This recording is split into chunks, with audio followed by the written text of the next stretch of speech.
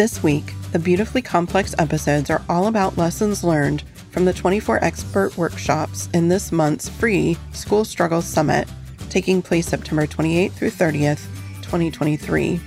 I always learn so much from our summit sessions, and I'm excited to share it with all of you.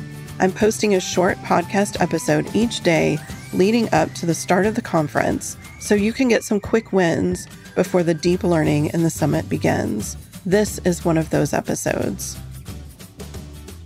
Welcome back.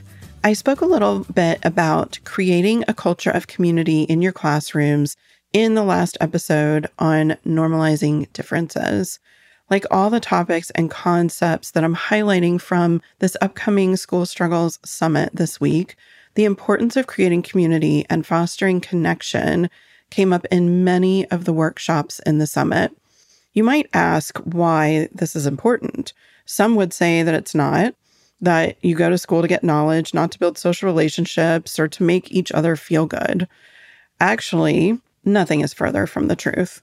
These formative years are when kids learn how to interact with others and navigate relationships. This sets the foundation for life.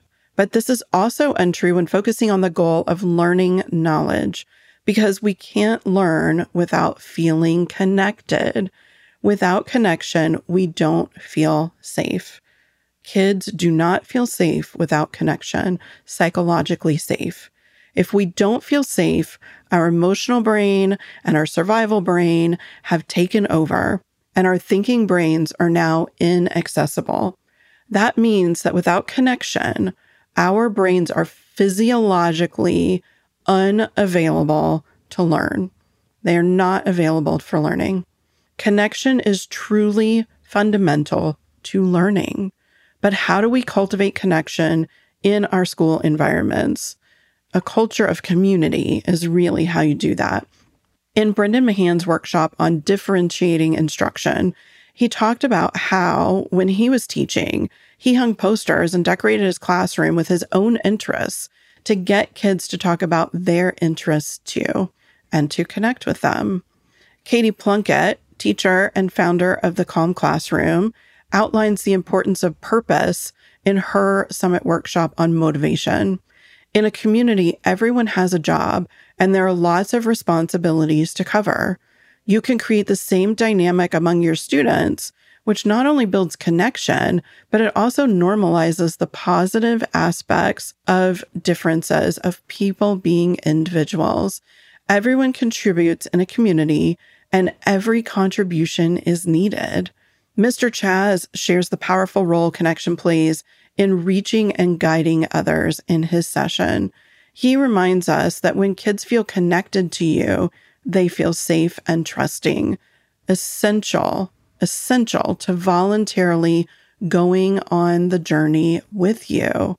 We don't want to force kids to learn and to perform in school. We want them to come on this journey of learning with us voluntarily, excitedly.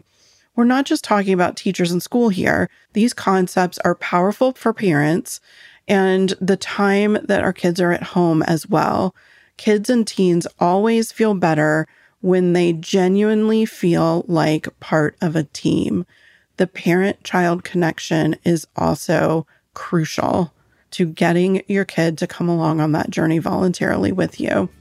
I hope you'll join us for the 2023 School Struggles Summit to learn more about creating a culture of community and fostering connection at school. Go to thebehaviorrevolution.com/school to learn more about the summit and to grab your free spot. That's thebehaviorrevolution.com/school. If you're not available September 28th through 30th of 2023, don't worry, you can purchase a fast pass, and that is available all the way through the end of the summit. And then you'll have access to all the sessions forever to watch them in your own time and in the way that works for you. I will see everyone in the next episode.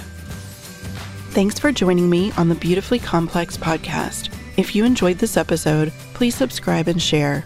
And don't forget to check out my online courses and parent coaching at parentingadhdandautism.com and at thebehaviorrevolution.com.